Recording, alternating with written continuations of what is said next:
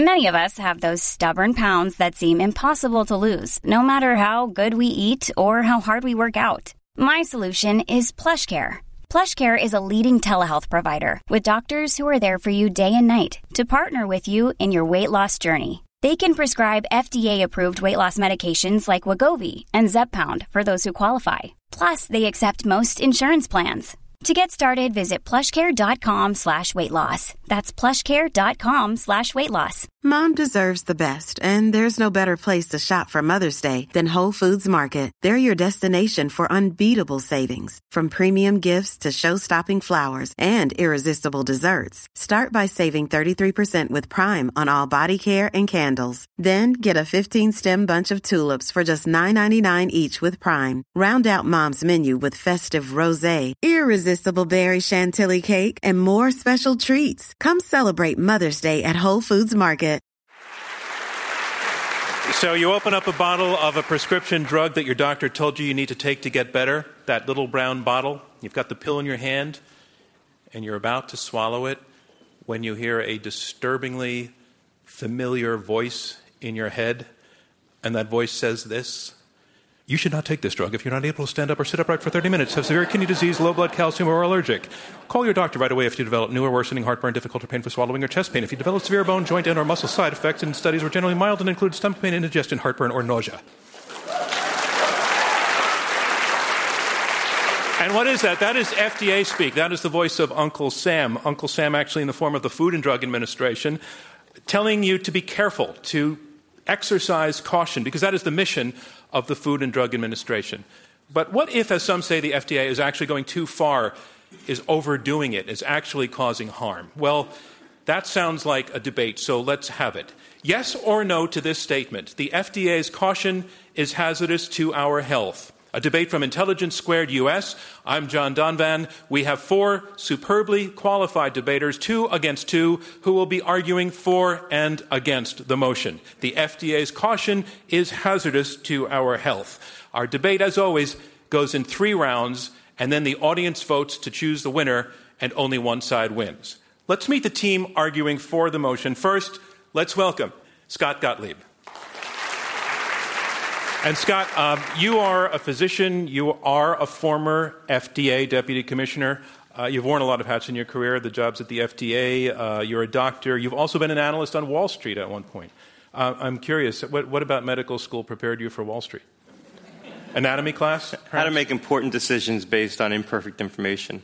That is a very, very clever answer. Ladies and gentlemen, Scott Gottlieb. And Scott, your partner is? The always provocative Peter Huber. Ladies and gentlemen, Peter Huber. Peter, you are also arguing for the motion. The FDA's caution is hazardous to our health. Speaking of people doing a lot of different things, you have a doctorate in mechanical engineering from MIT. You have clerked for Ruth Bader Ginsburg and Sandra Day O'Connor. You write about energy and technology. Your forthcoming book, The Cure and Code, is about drug policy. What have you not covered that you still need to get to in life? Well, mostly I'm just hoping to overcome my intellectual attention deficit disorder. Ladies and gentlemen, Peter Huber, who claims to have attention deficit disorder. I think not. Our motion is the FDA's caution is hazardous to our health. And here to argue against the motion, first, let's welcome Jerry Avorn. Jerry, you hold a position at the Department of Medicine at Brigham and Women's Hospital as chief of the Division of Pharmacoepidemiology and Pharmacoeconomics. Would it take you an hour to explain to us what those things mean? No. It is the study of balancing the risks and benefits and cost of medications as they're used in routine care of patients. 9 seconds. Ladies and gentlemen, Jerry Avorn. And Jerry, your partner is? Oh, David Challoner. Ladies and gentlemen, David Challoner.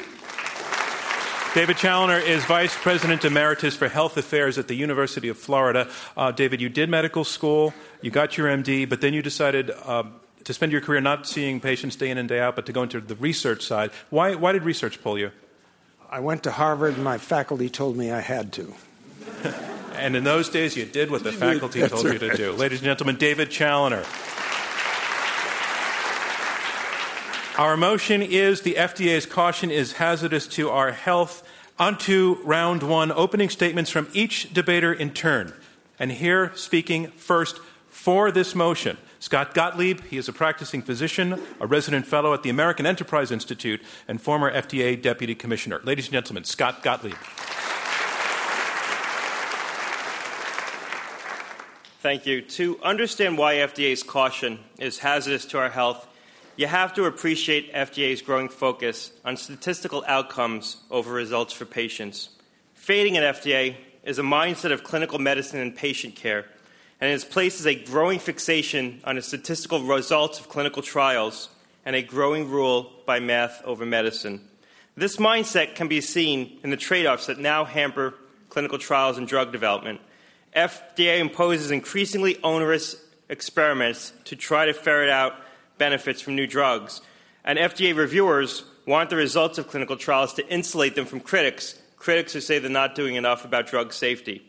But the laborious trials that result come at a very big human cost, especially when it comes to drugs targeted to unmet medical needs. Some promising therapies simply aren't being developed. Let me tell you one story of how this mindset impacts patients. Hunter syndrome is part of a family of related and extremely rare disorders. All are inherited. Each robs children of the ability to produce a crucial enzyme that's used by the body to break down certain sugar molecules found in the blood. These molecules end up accumulating in places like the liver and the spleen and the joints, with often painful and debilitating consequences. Before a treatment came along, parents had to literally sit idly by and watch as these diseases destroyed their children. But by the 1990s, drugs were developed that could function as replacements for the enzymes that were missing in these related disorders. By 2004, FDA had approved enzyme replacements for 4 other conditions that were each very similar to Hunter syndrome. But when an experimental enzyme for Hunter syndrome finally came along, FDA's regulatory norms and FDA's regulatory culture had changed dramatically.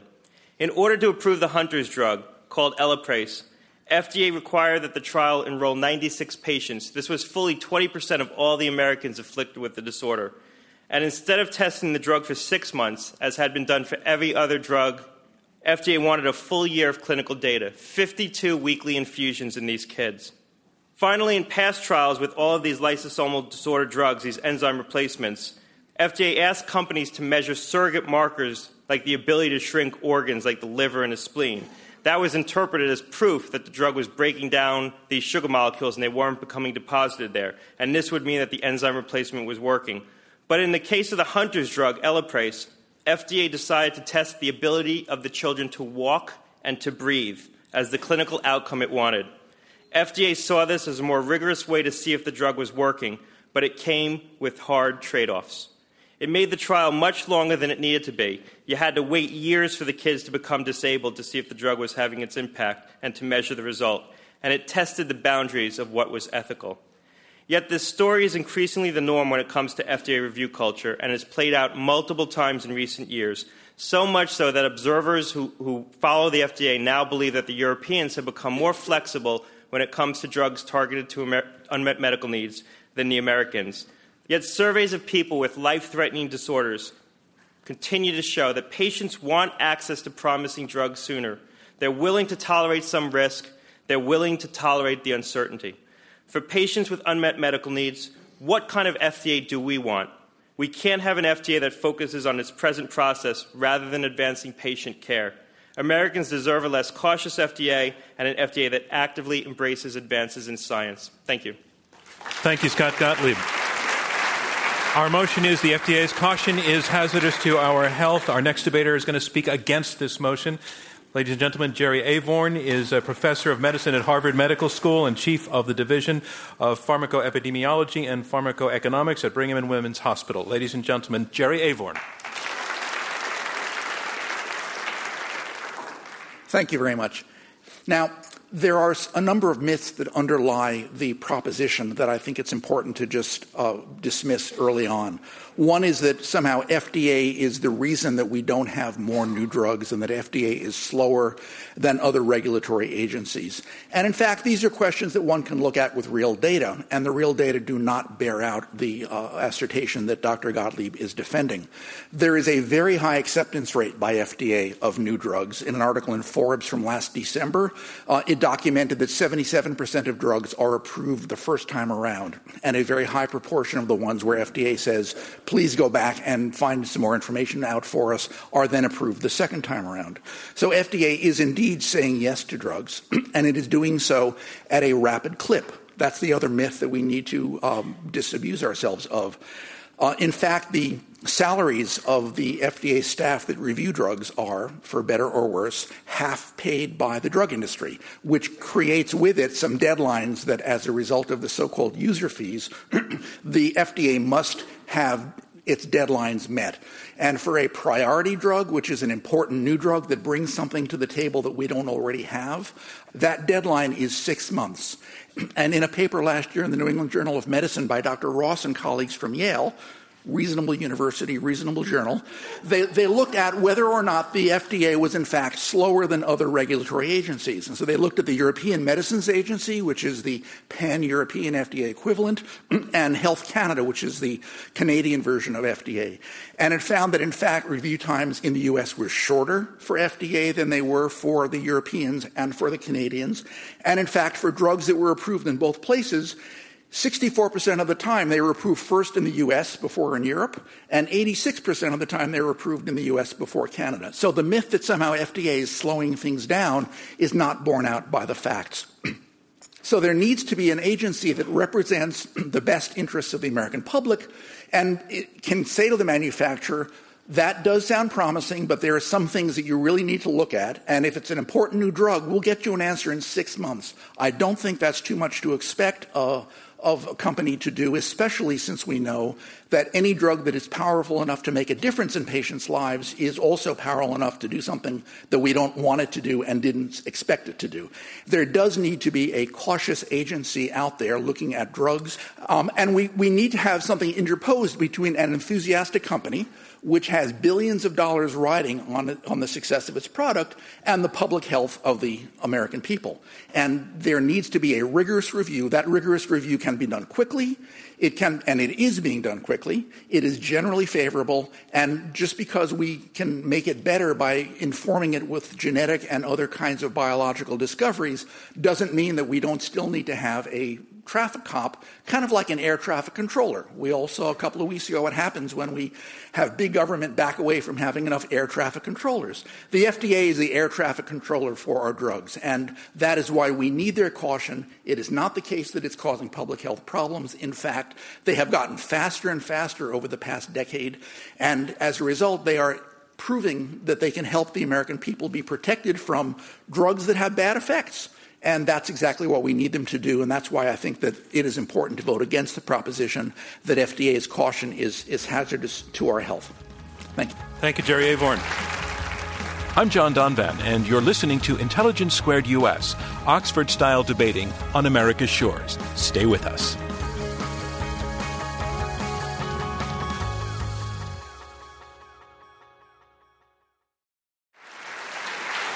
And a reminder of what's going on. We are halfway through the opening round of this Intelligence Squared U.S. debate. I'm John Donvan. We have 4 debaters, 2 teams of 2, fighting it out over this motion. The FDA's caution is hazardous to our health. You've heard the first 2 opening statements, and now on to the third, debating for this motion that the FDA's caution is hazardous to our health. Peter Huber, a senior fellow at the Manhattan Institute and author of the forthcoming book, The Cure in Code, How 20th Century Law is Undermining 20th Century Medicine. Ladies and gentlemen, Peter Huber. Well, in case you didn't know, our side actually won the first round of this debate in 1992 when we persuaded the FDA to adopt what is called the accelerated approval rule. Let me begin by giving you some brief context and a description of where this rule has been applied. Go back to 1988, a couple of biochemists from the United States and one British win a Nobel Prize for their mastery of what is called structure-based design. And this is one of the two processes that they've been using ever since to design precisely targeted drugs that can hone in on a molecule that is associated with some disease. This is some years after HIV arrived in town, and they quickly develop several drugs that can target different parts of HIV's chemistry. The FDA licenses these drugs at absolutely record speed, applying its accelerated approval rule, and it soon becomes apparent that not one of them is going to be any good, not for long, not on its own, because the virus mutates so fast that you throw any single drug at it and it very quickly develops resistance to it. You just can't beat it with one drug. But doctors at this point, because the drug's been licensed, are now free to work things out on their own, and they very quickly begin assembling these drugs in cocktails, and that does the trick.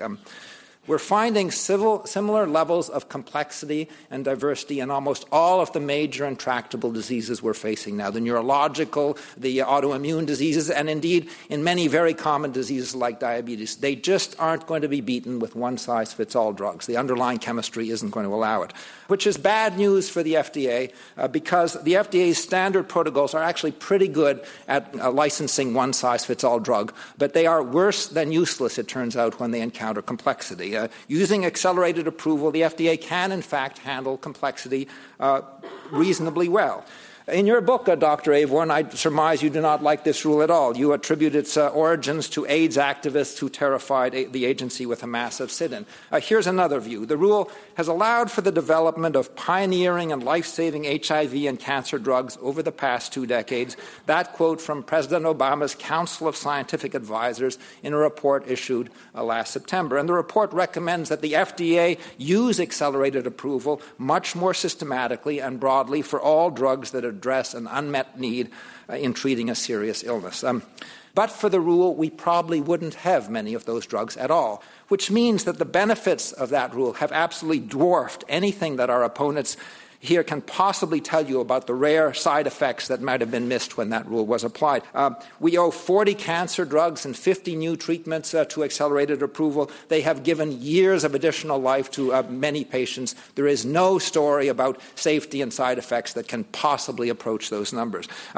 So this magic rule doesn't just get us the drugs we need licensed faster. It gets them licensed when the FDA's other rules, the slow rules, just won't license them at all. How? In brief, what it does is it loosens the FDA's grip just enough to let doctors get involved and work out the really good drug science using the very best tools available. The White House report would systematize it. You would gather torrents of information during the trials, use those to work out how the patients are doing and why some are faring well on the drug and others aren't. That kind of screening of patients and active rearranging the trial as it progresses is anathema under the standard FDA protocols. You're not allowed to do it. It is hazardous to your health because it can't use the science. Thank you. Thank you, Peter Huber. I think you could actually do one of those FDA commercial things where you read the side effects really fast. That was really well. That was pretty quick pace. Well done. Our final debater against this motion, the FDA's caution is hazardous to our health, is David Challoner. He is Vice President Emeritus for Health Affairs at the University of Florida. He chaired the Institute of Medicine's Committee on the Public Health Effectiveness of the FDA 510K clearance process. Ladies and gentlemen, David Challoner. I will be speaking, as was said, against the motion that the FDA's caution is hazardous to your health, in particular as it relates to the device side of the equation. If anything, the anecdotes of the last decade would indicate that we need more caution in our systems. The evidence. The Shiley heart valve, implanted in patients, begins after several years shattering and embolizing to your brain and to your peripheral body, and killing some patients before they could be replaced. The Dalcon Shield IUD, put in women, causing perforation of the uterus, pelvic infections, some deaths, much trauma. Chemotherapy infusion pumps, poorly calibrated so that the operators could make mistakes and would infuse drugs at 10 times the rate that they should have because the wrong button was pushed, killing patients. Metal-on-metal artificial hips, removed poorly, giving metal embolism into patients, causing resurgeries and removals. Biliary stents that were approved for use in a very low-pressure environment began to be used by industry for use in veins and arteries elsewhere in the body in which they collapsed or did not work. So I'd say, with this kind of evidence, that the case is almost closed and we could vote now. But I think the audience needs to understand exactly how we got to the point we're in. Well, the vast majority of medical devices used in healthcare in the United States are reviewed by the FDA before entering the marketplace and are cleared. That's a very important word. They are not approved for human use in a process called pre-market notification, or the 510 clearance process, which is named after the section of the authorizing legislation in 1976. And the FDA has to comply with this because it's legislated that they do so. And this was done 35 years ago in the face of rapidly evolving technologies. Then, stimulated by reports of problems, the public, legislators, the DHHS Inspector General, and the courts, including the Supreme Court of the United States, have all questioned the value and logic of this clearance process, which is being used by a federal agency charged with protecting and promoting the public's health. The 510K process was put in place by Congress and is not intended to evaluate the safety and effectiveness of devices. It cannot be transformed into a pre-market evaluation of safety and effectiveness as long as the standard for clearance is substantial equivalence to a previously cleared device, perhaps as early as 1976 or prior. So, these are called predicates, and there's no assurance that a predicate is safe and effective. Thank you, David Challoner. And that concludes round one of this Intelligence Squared U.S. debate, where our motion is the FDA's caution is hazardous to our health. Now we move on to round two, and round two is where the debaters address one another directly and take questions from myself and from you in the audience.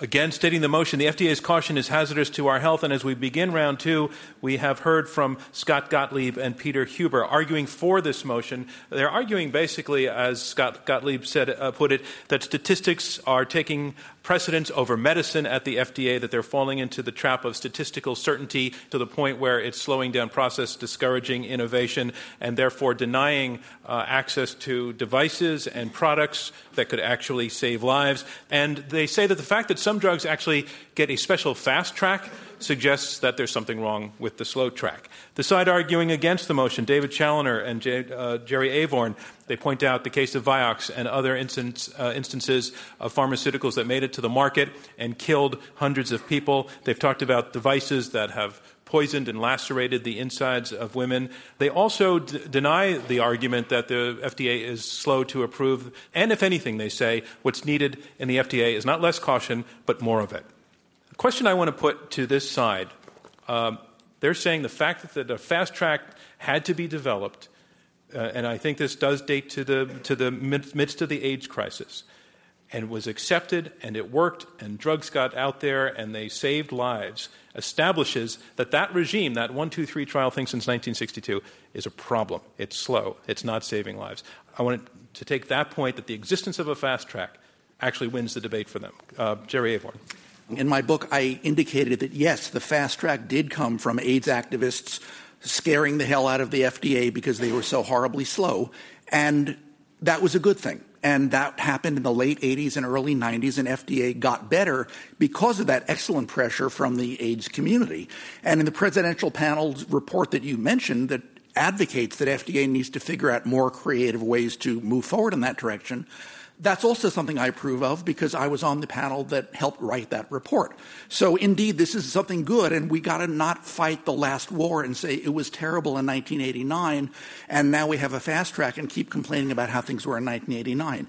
The fact that there's a fast track makes sense because some drugs really are breakthroughs, and you want to use the limited resources FDA has to move things forward. Would fast tracking the entire array of drugs be an incautious thing to do? It would be an unwise use of limited resources because we don't need to fast-track the next statin, of which we already have plenty. I mean, forgive me, but this just isn't an accurate description. And look, this is absolutely unequivocal. Under the accelerated approval rule, you cut off a big chunk of what the FDA's normal rules do. You are actually not doing what is normally required. And you're saying, and that's a good thing. Wait, just a second. And who does it then? Because you still have to finish. And the answer is you do it, by and large, you do it in phase 4. And a lot of doctors out there are now also using the drug, and they are working completely independently, and they are the ones who are using the modern tools to work out how to fit these rather simple drugs to our extremely complex bodies. They're finding the biomarkers on efficacy and safety. These are all emerging later, and nowhere else in the FDA protocols do you get that. It never emerges during the standardized conventional protocols. You are blinded all the way through. There is no Bayesian adaptation during the trials. There's what? Wait, I don't don't get the information. Okay? No, I'm not saying it to mock you at all. I'm saying it because I don't understand, and you're using terms of art, which if you took a minute to explain, actually would help us all. I put in one word, Bayesian. That means it threw me. I was lost. It means you're actually looking at the data as you go and learning from it as you go and adapting to it. And the FDA is so concerned about something called selection bias, they don't allow it at all. Okay, I would just add to that the FDA has actually been backing away from the accelerated approval rule in recent years, so much so that Congress had to recodify it in recent legislation and say, we really meant it. We want you to use this to try to accelerate drugs. But just for me to understand, because I'm getting the gist of it, you think that's a good thing. This is a good development. It is the only place we are actually developing modern drug science down at the molecular level. Nowhere else are we doing it at the FDA. What about their argument for accelerated approval? Well, I have trouble with that unless it's linked on the other end with post-market surveillance. If you're going to short-circuit the safety of the public on the front end of these approval processes, then you've got to make sure that you have a credible early warning system to feed back to get that drug or get that device out of the market. Why do you call it short-circuit the safety of the American public? It's very pejorative. I think their term would be make it more efficient, save time, save lives. You say short-circuit safety. Why do you think it's you're saying it's dangerous? Why? I think it's dangerous because unless you can have early detection of problems on the post-market side, you are endangering the public.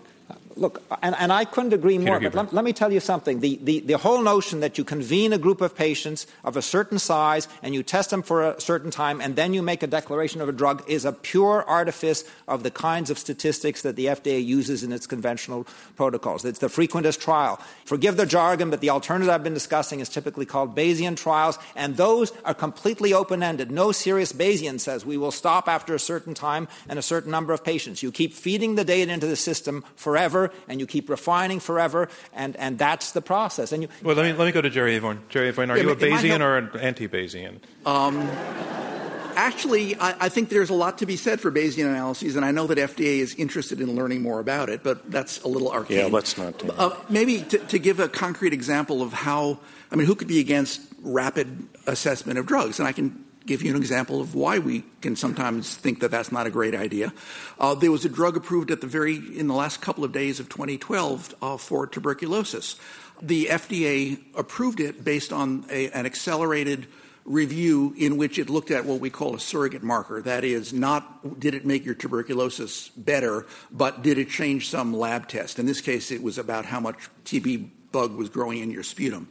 The problem is that the FDA sped through that, approved the drug because it made the sputum get more sterile of TB drugs a couple of weeks sooner than placebo did. The only problem was that there was a 5 times greater death rate in the people given this new drug than the people given placebo, and most of those deaths were from tuberculosis. What about the follow-up study that the law requires FDA to do? They told the company, we want you to come back with a real clinical trial about this drug, and we want it on our desk by 2022. Can you respond to There's no question that FDA should have authority after these drugs are approved through trials to try to accelerate their development, to continue to study them and collect information. But when we're dealing with unmet medical needs, life-threatening disorders, patients want access to these drugs sooner. And you talk just about review times, but the real issue here is development times, and they've been going up. And they've been going up because the trials that FDA is mandating on drug developers are more and more rigorous. They're larger and larger trials. You're talking about trials that used to be 2,000 or 3,000 patients, now are 10,000 or 20,000 Why is that? patients. Because they were willing to embrace more uncertainty years ago when it came to these drugs.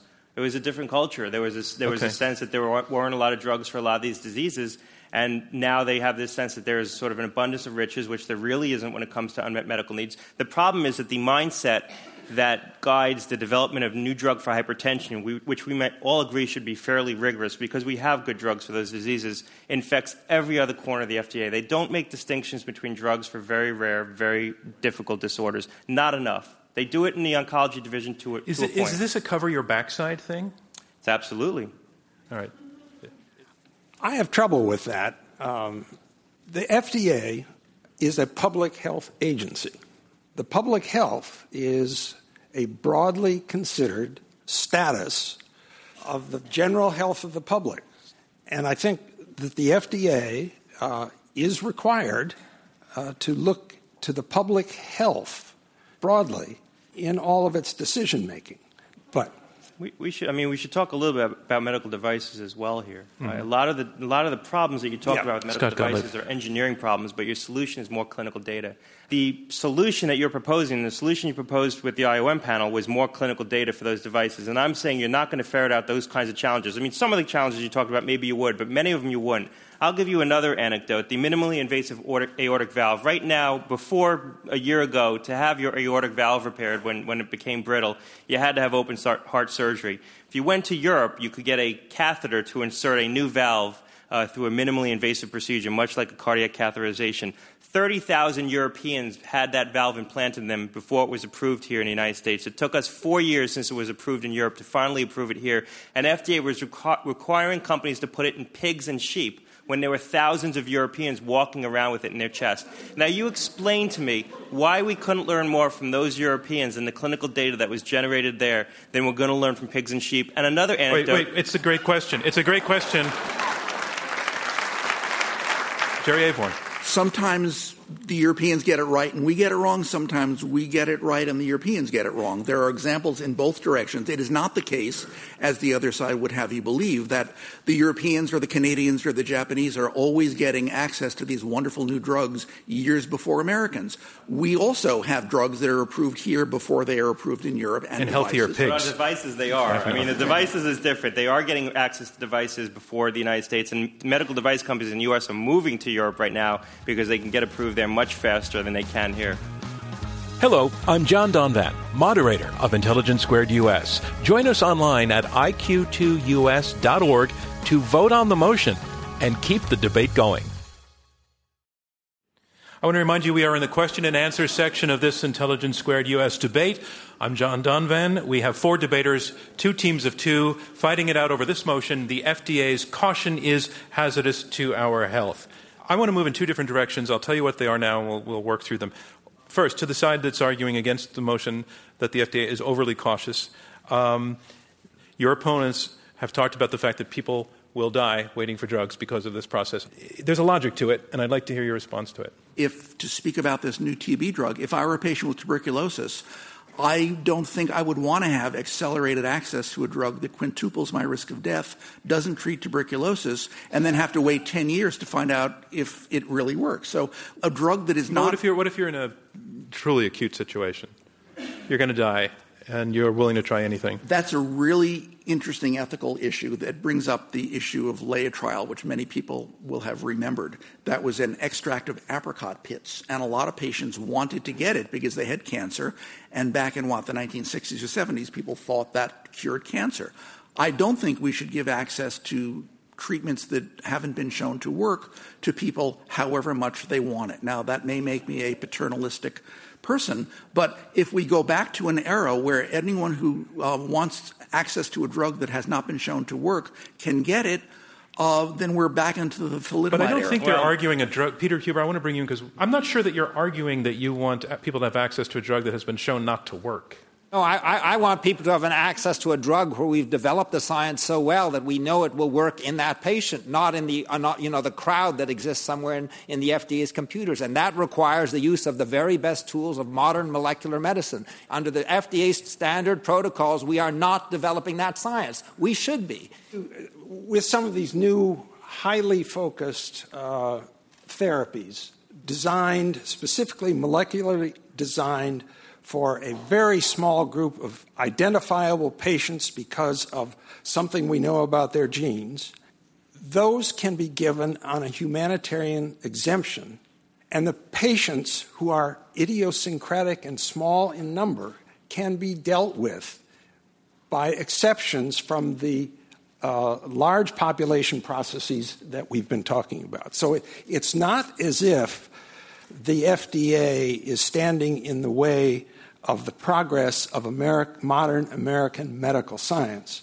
Scott Gottlieb. Yeah, I think we need to think about, you're talking about the drugs that, you don't see a whole plethora of drugs that just aren't available after they've been developed. I think we need to also think about the drugs that never get developed. I'll give you an example.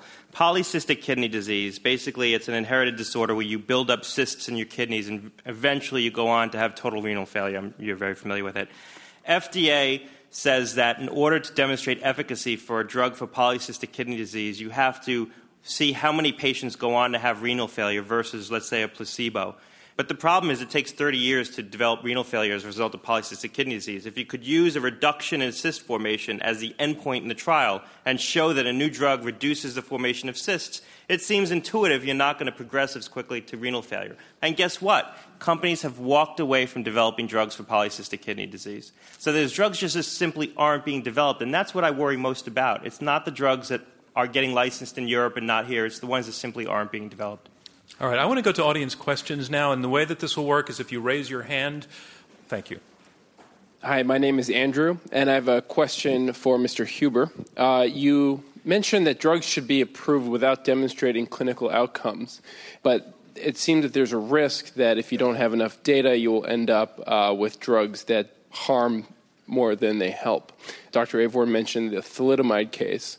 I was wondering what you would say to the people and the families who would be harmed by a drug that is rushed to market before it's ready. Peter Huber. Well, for the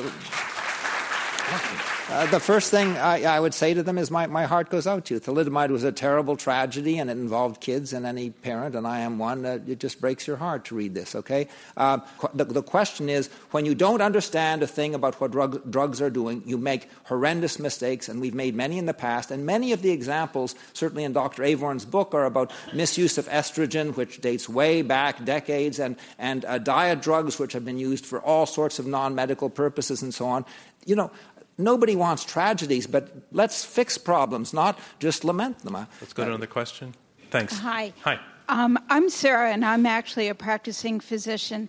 And I want to know, in this age of evidence-based medicine, if every drug were fast-tracked or allowed to be sorted out, how could a physician present a medication to a patient as being something that will help them and not harm them? Scott or Peter? I would. Peter Huber. I'll tell you what the very best systems are out there today, to my knowledge. Okay, and they are the ones that have, unfortunately, not mainly during the FDA trials, but post-market. Okay, accumulated huge databases of massive amounts of molecular data and clinical data. IBM is pioneering some of this work. They are doing massive searches through very large amounts of molecular data, and they give you precision, custom-tailored, the best possible prescriptions you can get. You get those prescriptions only when you've accumulated a lot of patient-specific data and a lot of clinical data. We should start doing that during the FDA clinical trials. We don't. Scott Gottlieb, come in. The question presupposes that we actually know a lot about the drugs that go through the full-blown clinical trials versus the ones that go through the accelerated approval, and I would say that we don't. We don't know about the latent cardiovascular risk with most drugs on the market because we haven't looked for it, and we never will because it's impractical and impossible to do that study. So the advice I give patients and take for myself is if I'm taking a drug, I make sure I really need it. Jerry Avorn. There's a tendency to believe that we can do anything with big data, and that if we just let anyone use any chemicals they want and have a big enough database and a powerful enough computer, it'll all kind of come out in the wash. And I know a little bit about that because that's the kind of research we do in my division, and it doesn't work like that. The reason that we've had clinical trials of the randomized kind for the last many decades is that that's a very powerful tool for learning what works and what doesn't. And saying we'll just observe a whole lot of people and see how they do is not going to give us the answer. I think the physician's question is a really key one. The time that we get information about how well a drug works and what its side effects are is heavily centered on the FDA evaluation and the studies the companies bring to the FDA. If we shortcut that, we lose the opportunity to really understand the question that physicians face every day. And if we don't collect that information, we're all just kind of shooting blind when we prescribe those drugs in the future. Okay. Sir. Hi, my name is Edgar. I think a relatively recent case was the drug of Avastin that was unanimously declined by FDA. And yet there were a few patients that showed great promise. I mean, they really responded well to this. And yet, under the old paradigm of chasing p-values, a statistical term, it just was disregarded. So could it be the case that the low-hanging fruits that fit the old model of statistics are done with? And that maybe we should be looking at newer models. I mean, computation power is basically free now. Why not move in a new direction? Okay. To be clear, I don't think we're saying that. I think we're saying both in the case of Dr. Challoner and the approval of devices, and in my case, in the approval of drugs, there's a lot of exciting possibilities for looking at genetics, for looking at molecular markers. We're totally in favor of that. And I think that one of the most important misstatements made by the other side is that FDA doesn't want to look at this and doesn't care. FDA very much is trying to look at this. They just want to get the science right. So it's a myth that FDA is not willing to consider. So, Jerry, what is it that you want to hold on to that you think they want to get rid of? I want to hold on to a careful view of the science. I want to hold on to having a high standard for when a biomarker or a surrogate measure or another assessment of a drug is accepted as really being scientifically true. And you think that they're not... Well, I think the fallacy in the other side's argument is that there's always going to be people who get better no matter what you do. And Could I add one let Peter say something, then you, and then we're going to wrap. In the White House report that I mentioned, they described the IT systems inside the FDA. That they are woefully inadequate, they have incompatible protocols, and they are still resorting to entering data manually. Now, I don't blame this on any individual at the FDA, but that's what happens to large bureaucratic structures in Washington. They are an information industry, and they can't, they're working with clay tablets and donkeys, really. It's ridiculous. Jerry Avorn. I completely agree. As one of the authors of that presidential report, I totally endorse what you said. One of the difficulties FDA has is that folks who are intent on reducing the size of big government and taking away the budgets that government agencies have, some of whom may be on the stage, make it impossible for an agency like that to move into forget about the 21st, into the late 20th century because they don't have the budget. You need to be able to fund governmental entities to do the work that they need to do, not just say the marketplace will take care of it, and that's part of FDA's problem. And that concludes round 2 of this Intelligence Squared U.S. debate, where our motion is the FDA's caution is hazardous to our health. Now we move on to round 3. These will be short closing statements from each debater in turn. Speaking first to summarize his position against the motion, the FDA's caution is hazardous to our health, Jerry Avorn. He is a professor of medicine at the Harvard Medical School. Ladies and gentlemen, Jerry Avorn.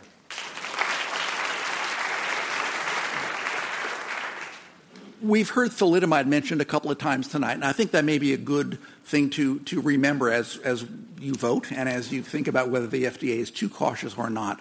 Before the thalidomide debacle, there were some amendments in Washington that Senator Kefauver had put forward saying that in 1962, the agency ought to have the right to make a manufacturer show that their drugs actually worked. And by all accounts, the Kefauver amendments were going to go down in flames because we had people saying, we can't let big government get between the doctor and the patient. We can't have doctors' hands tied by having this government agency saying whether or not a drug is allowed to be sold for a given purpose. Right before the amendment went down in flames, it turned out that there were women who had children being born all over Europe, Japan, Africa with little deformities, and many of you have seen these pictures. Instead of arms and legs, they had little flippers, as well as a lot of internal organ damage. And that was because a company was making a drug called thalidomide, called a lot of other things in other countries, as a sedative and anti-nauseant that was particularly marketed aggressively to pregnant women. And there was a reviewer in the FDA named Dr. Frances Kelsey. It was her first task. And she said, no, I don't think there's enough safety information. We don't need another sedative or anti-nauseant for pregnant women. And almost single-handedly, she caused the drug to not be available or to deny it to the American public. As a result, thousands, perhaps tens of thousands of American kids were not born with these anomalies. I don't think we want to go back to a pre-thalidomide era by weakening the FDA. Thank you, Jerry Avorn. Our motion is the FDA's caution is hazardous to our health, and here to summarize his position in support of this motion, Scott Gottlieb. He's a former FDA Deputy Commissioner. I want to come back to that drug for Hunter's disease, Elaprase, I talked about at the outset. When the data from that study were released, the results were impressive. Patients getting the drug could walk 44 meters farther in 5 minutes than before getting the drug. By comparison, most of the children under sugar pills showed no improvement, and many saw their condition worsen. I'd like to say that the kids who got the placebo would regain all the function they lost during that trial, but many would not. I'd like to say that companies are still developing drugs for these enzyme disorders, but no new companies have entered this space since that time, and only one subsequent drug has been approved for any of these diseases. And I'd like to say that the FDA reviewer in charge of imposing the Elaprase trial isn't handling drug reviews anymore, but he's actually been promoted and now sets drug review policy for the entire FDA. FDA reviewers are not oblivious to the human costs that we talked about here tonight, but the culture they operate under isn't suited well to minimizing them. By implementing a few key reforms and modernizing the science of regulation, FDA could modernize its culture and improve its ability to keep Americans both healthy and safe. Thank you. Scott Gottlieb. Our motion is the FDA's caution is hazardous to our health, and here to summarize his position against the motion, David Challoner. He is Vice President Emeritus for Health Affairs at the University of Florida. The conversation tonight is obviously focused very highly on pharmaceuticals and not devices. But my comments at this point, I think, in the end, help both processes as long as the FDA was an active, engaged organization. Most voluntary reporting of problems on drugs or devices by patients, the public, the media, healthcare organizations such as clinics and hospitals generally first go to industry and then go from industry to the FDA. Legal counsel at many of these organizations are loath to report due to liability concerns for their own client.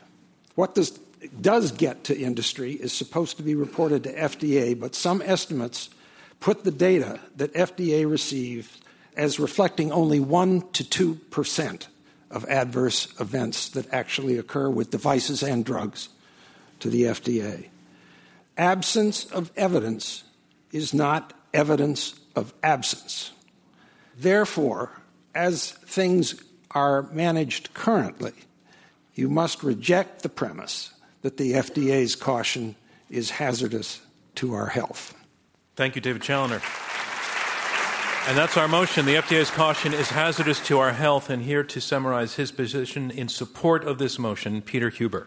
He is a senior fellow at the Manhattan Institute. Look, in the storm of arguments for and against this motion, I actually believe only one thing, that the best thing for our health is to get the very best drug science we can possibly develop, and the rest will take care of itself. And I've been lamenting, in case you haven't noticed, the FDA's dreadful failure to move molecular medicine systematically into its protocols. To tell us that they're working on it, it's too late now. When they're done, vote for the other side. But for tonight, vote for our side. But I would like to give you just a taste, which blew my mind when I read this.